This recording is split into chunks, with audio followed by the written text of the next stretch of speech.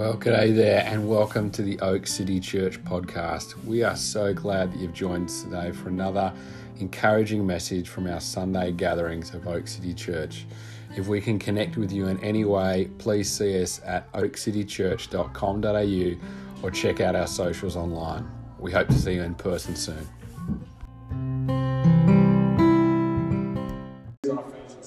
Amazing. I think that's a bit echoey. So can I use this one? Try this. G'day guys. How you doing?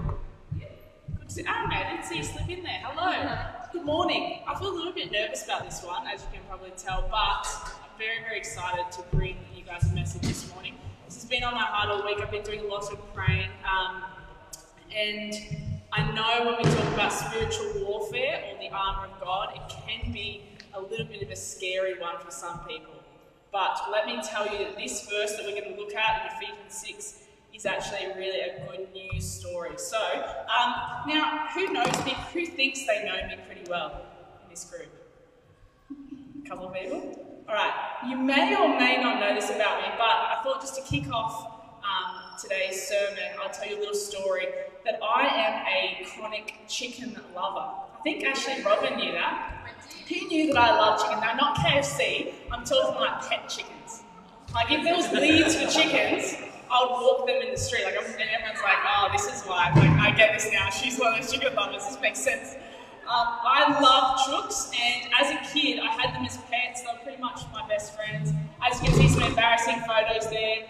The excitement on my face. If you only see this face, I'm holding a chicken there with food or with my pet chickens. And I love them so much. I still love them actually. I'm a little bit sad. We've got a St. Bernard that we just eat them now.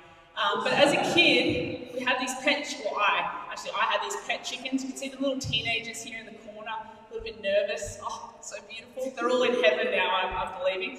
But we lived in, why are you laughing? We lived next to a reserve when I was a kid, which pretty much meant was fox territory. And I remember one night I was lying in bed and I was awakened, I don't know, to this sound of fluttering. And what had happened is this fox, this slimy, disgusting, mangy fox, had got through a tiny gap of the hutch and was trying to draw a chicken out with its claws. And the siren went off. I started screaming, like blood-curdling scream, because I thought my baby's near me. I ran outside. My parents were apparently in a meeting for church at the time in our house, so they came out. Everyone was there. It was so loud that my neighbours came with like pitchforks and thinking, what's happening? And we had to kill this fox with it's not very nice actually, I won't give you the details for the but kill the fox. And it was amazing, this thing. It literally had crawled through a tiny, tiny gap. And then there was another time when I was a teenager. Yes, I had chickens when I was a teenager. I've had them in my adult life too. That one night I woke up and there was just like bodies of chickens everywhere. And the fox had got in, this again, tiny, like scaled this wall. And there was a gap right at the top where they could kind of breathe through. And it had managed to push its way through. And it didn't eat the chickens, because I counted the bodies. It just rips their heads off and just leaves them there. Comes back to them later, which is awful. I hate foxes, I hate bats. Just those two things, and snakes, and cockroaches. But anyway, that's right, I've got a list of things I don't like. But the reason I tell you this story is because it really frames what we're talking about today. Which when we talk about the enemy in the Bible, and the devil, whatever you want to call it, the enemy, the devil, it's kind of like that fox. And let me tell you something, that the enemy that comes against us is an opportunist. He will take any opportunity. He'll find the small gaps in our life and go, I'm going to come and devour and kill and destroy. That is his one mission. But what I love about this verse is it shows that God has equipped us with everything we need to fight the battle against the enemy. And I just want to say this one thing is I think that in this modern day society that the enemy wants you to believe that just because he's invincible, like you can't see him right here, you can see his works, that he's fictional, but he's not fictional. And I think we all know that. We've all experienced pain. I had a pretty rough last couple of weeks of school where I get to walk alongside young people, and I heard some pretty horrendous stories of abuse. I remember at the end of the day, I just sit there and go, evil just felt like it closes in when you hear that much heavy stuff. Like, we've all experienced pain, right? I think the enemy works in our society by trying to turn our gaze upon success, money, power, security, safety, sensibility, rational thinking, sexual immorality. And I actually think he particularly likes to work in the church, with church people, where we consider ourselves a soldier of God, but we're actually living half the story in our own lives. And for a long time, I'm saying this from personal experience, I'm not trying to say this in a judgmental way, humbly I say that for a long time I was living the half-truth that Jesus had for my life. I wasn't living in the fullness of Christ's identity. And so I just want to say that I think, and I really have sensed this week, that there is a message for all of us this morning. I reckon the Spirit of the Lord is calling us, and there's a challenge here today. I love that God calls us to live in the greatest adventure. Some people think it's boring to become a Christian, but I have found it the complete opposite. Sometimes too much adventure for me. It's like a roller coaster, and I like adventure too. It's costly, but it actually fulfills, following Jesus actually fulfills that deep yearning, that unexplainable place for that purpose. What is my purpose? Why am I here? What is that emptiness? And I tell you what, this is what I have done in the past, is that we fill this void for what is my purpose here on earth with busyness, hurriedness, and we consume. We're consumers. Anything in our path that distracts us. But I actually think Jesus is saying, put that aside, I've got a real adventure for you. And so we're going to look at the armour of God today. And I'm actually going to pull apart just briefly each piece of the armour because it's a little bit confusing otherwise. And I've really enjoyed learning about this over the past few years. So I'm going to read this verse and then we're going to jump into each piece.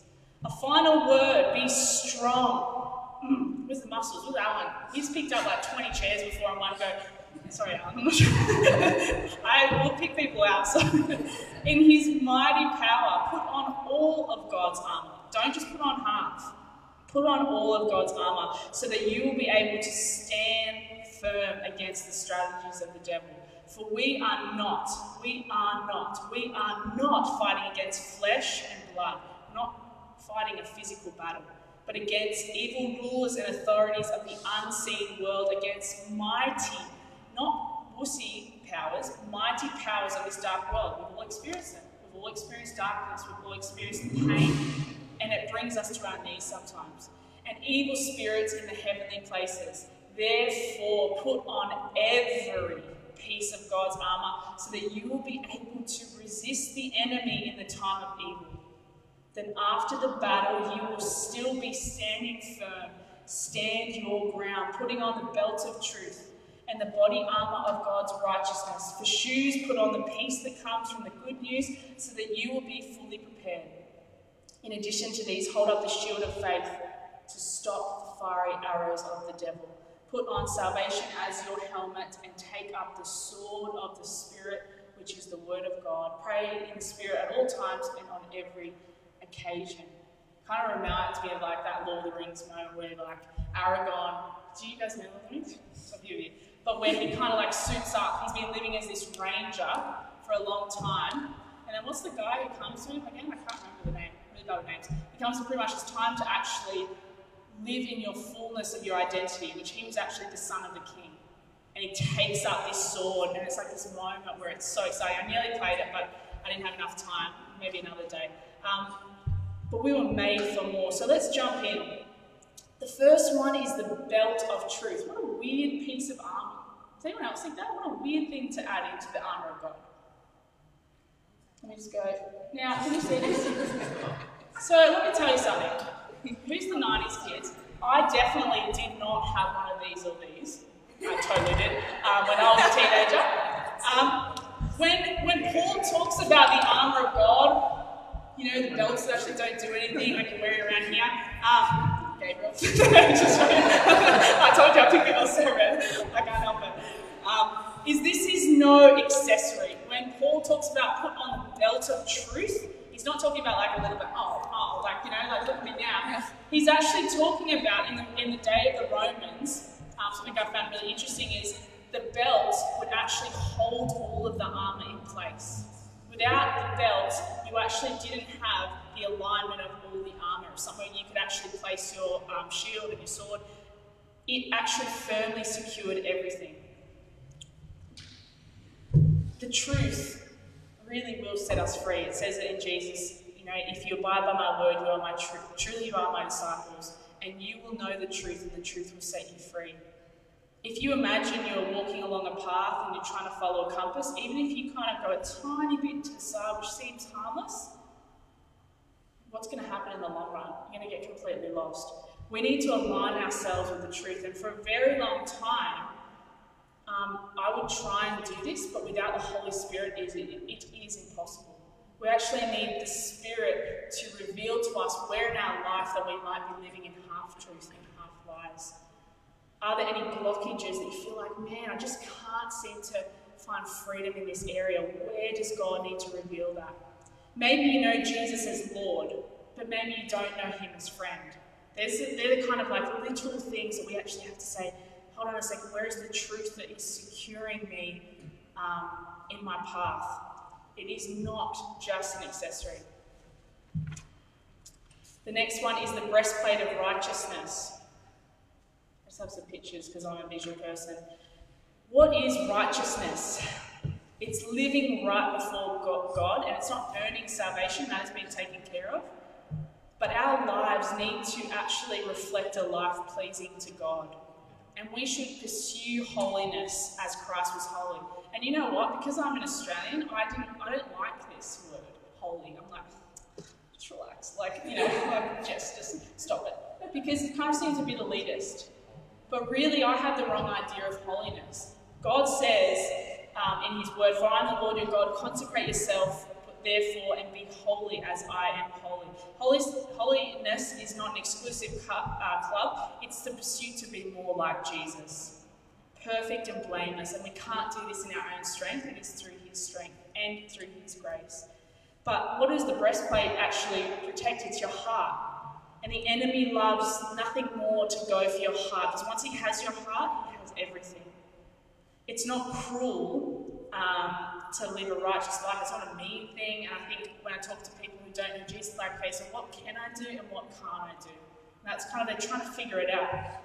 But the thing is, it's actually what is best for our soul to live a righteous life. And I've realised that as I have seen it, and as life has progressed, I've realised, actually, God, you want freedom.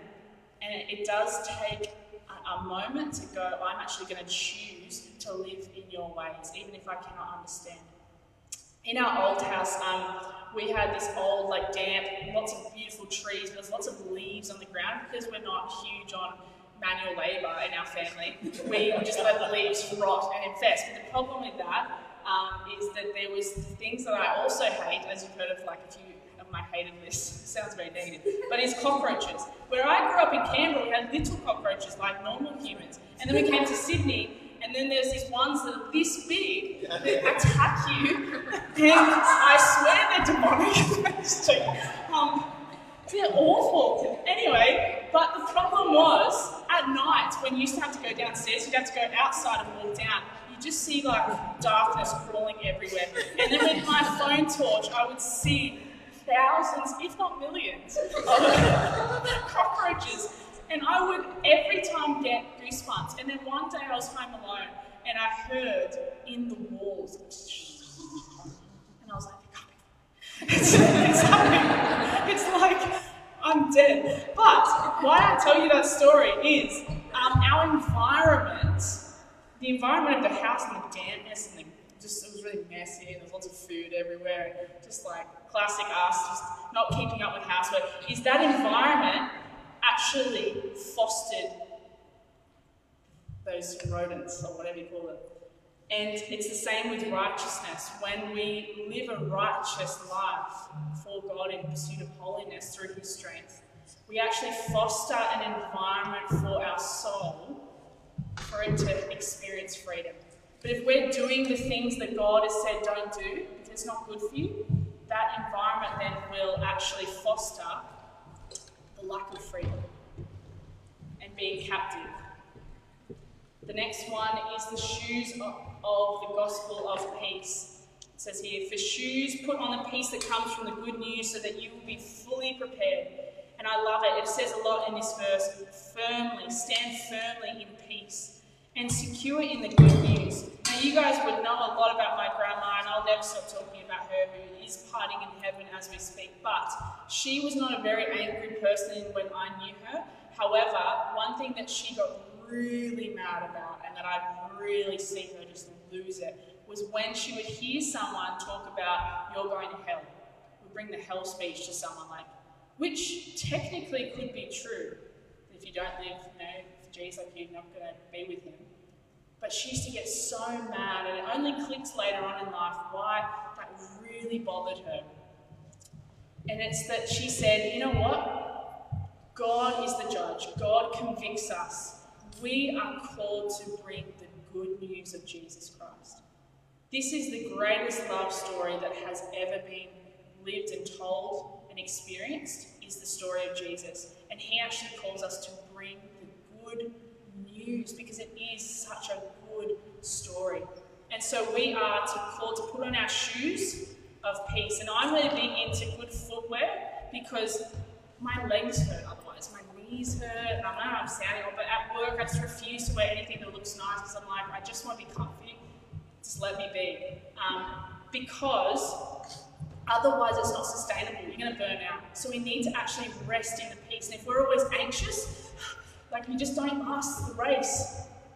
And it also has an element, when we're putting on shoes, we're not going to put on our shoes and then decide to take a nap. We're putting our shoes because we're expectant of the battle. We're going to stand firm. We're actually going to go and bring the good news. I love it that Jesus says, my yoke is easy, my burden is light, compared to the footwear of the world. I need to remind myself of this one because I will burn out pretty quick. I take on those burdens myself. But actually, Jesus says, I actually bring peace. Is this making sense? Good. Shield of faith. This is an interesting one. I was doing some research and I had heard this before, that in Romans days, again, when this story, when Paul was actually telling people to wear the full armour of God, they would actually soak their shields, because they were made predominantly out of wood, in water. Because in the verse you would notice it says here, shield of faith to stop the fiery arrows of the devil. So they're not just arrows, just like adding some flames there. He's really trying to take us down here. But it's to soak it in faithfulness, to actually believe in what God has promised to us. And can I tell you something? This has been a game changer for me. When I was experiencing lots of spiritual attacks, young person / in my life, I was praying, I was reading the Bible, I was going to church, I was doing all the things I thought I should do. Nothing changed. I was still getting hit night after night. And it came to the point where I was so overwhelmed that I nearly gave in and said, I don't want any of this. I can't bear it anymore. But what I realised is the difference was my faith. My shield of faith is I didn't actually believe the promises of God. I believed them in my head, but my whole being, I did not believe my true identity in Christ, which was and is that I am a daughter of the King, you are sons and daughters of the King, and that actually he's given us authority to fight this battle, that I have worth and purpose, and he calls me by name. So I was saying these things, I was reading it out, but there was no power, and the enemy knew that, until I reclaimed that actually I am God's, and you cannot do this because I am his child, and you better watch your back. Faith is so, so important. And the helmet of salvation. Like if I was in the battles or war, pretty easy shots. Go for the heart, go for the head. That's a pretty good way to knock someone out. Sorry for the graphic term, but it's a really important one. And I love this about the helmet of salvation, is it has nothing to do with us. It is simply being assured that salvation and freedom is ultimately ours because of what Christ has done. And it's really just accepting the gift. It's like God just saying, here's the helmet, will you put it on? If I go for a bike ride and I have my helmet in my backpack and I come off, which has happened, I've got straight out of the thing, that's going to suck. That really does suck, actually. It's going to hurt your head. We need to actually wear the helmet of salvation. That should encourage us that Jesus has already done. He's paid the price. Victory is ultimately his. But we need to put it on and go, yes, Jesus, this is glory to you, not me. It's not about me. You have taken care of it. And the second last one is sword of the Spirit, or the dagger of the Spirit.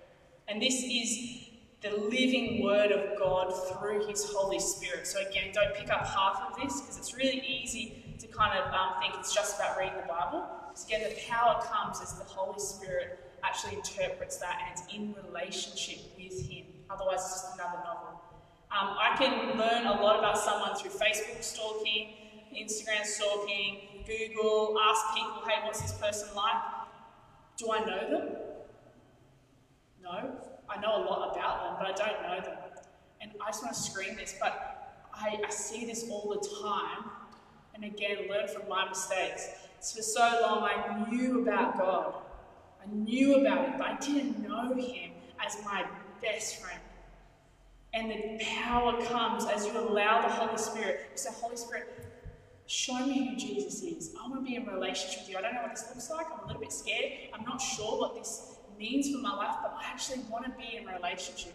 Otherwise, it's just you're just stalking him. You come to church, you're hearing about him, but each and every one of us can experience the fullness of relationship with him. So the sword is offense and defense. It's like the only thing that you can actually attack and defend with. And the word of God is living, and it's such a powerful tool in battle.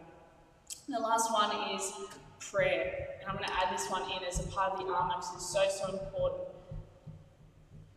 I love the prayer that Jesus prays is, your kingdom come, God, and your will be done as it is in heaven on earth.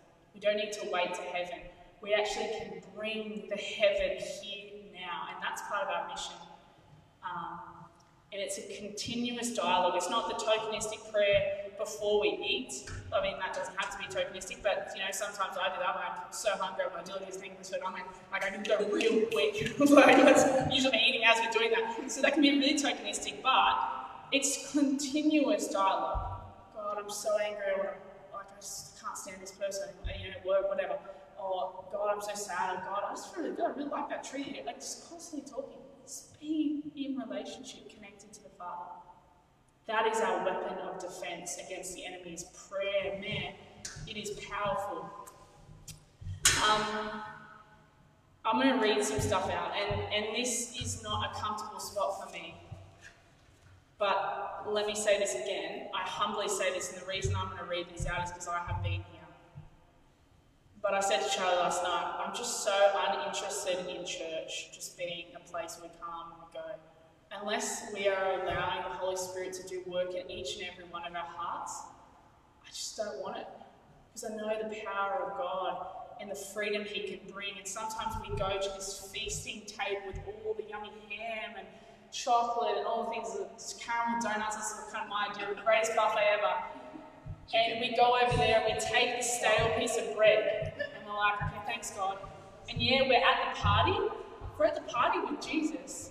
We take the boring stale bread without butter. What's the point of bread without butter? There's no point. This morning I just had butter over my bread. But Jesus says, come and feast. I have given you all of these things. So let me read out a few scenarios, and maybe you can just right now have a moment to yourself and God and say, Holy Spirit, is any of these that you want to bring to me? Not to shame, but to bring freedom.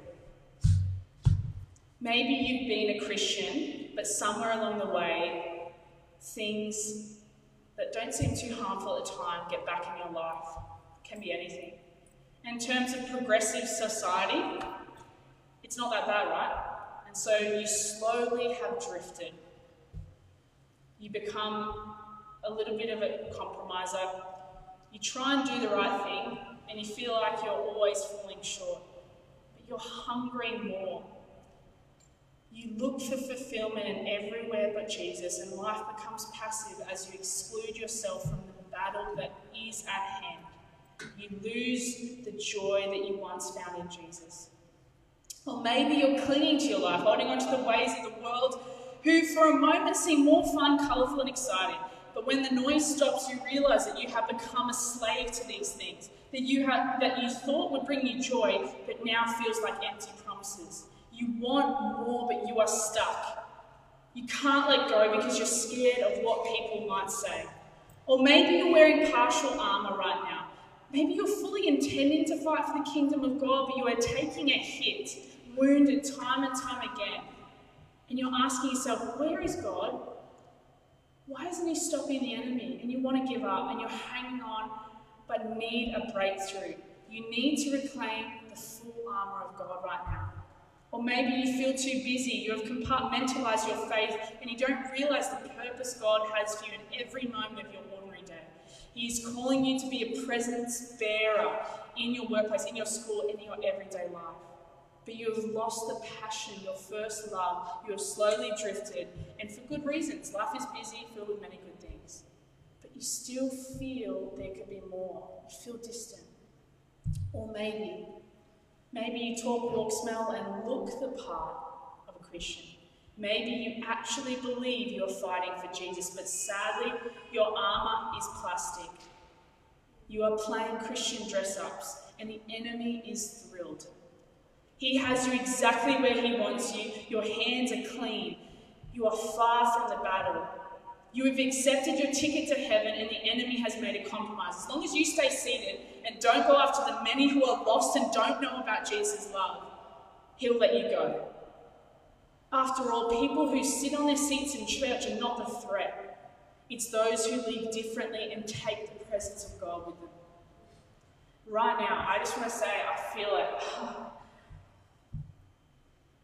Jesus, you want to come and heal our hearts, heal our souls. We don't want to live half our story that you have for us. You want to tear down the walls of the enemy that he has put up in our life, the agreements we have made. You want to bring truth right now and shine your light. And for the whispers right now, let me rebuke it in the name of Jesus that she just needs to calm down. I'm not up for this. The cost is too great. I can't change. Or this isn't for me. I rebuke that in the name of Jesus. Because God's victory, he wants to meet us right now. Lord, we want to live in your great love story. We want to fight in your battle. But first, would you come and work in our hearts? Jesus, we want to reclaim our identity, our only identity that matters. Not what we do, what we have, how long we've been a Christian. We want to truly embrace the identity that we are beloved sons and daughters of yours. That you have come and paid the ultimate price through your blood to set us free and to bring the good news to a world that does not know you.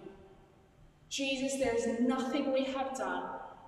There's no place that is too far from you. All we need to do right now is say, yes, Jesus, I turn back to you. Do your work in my heart. I cannot do this.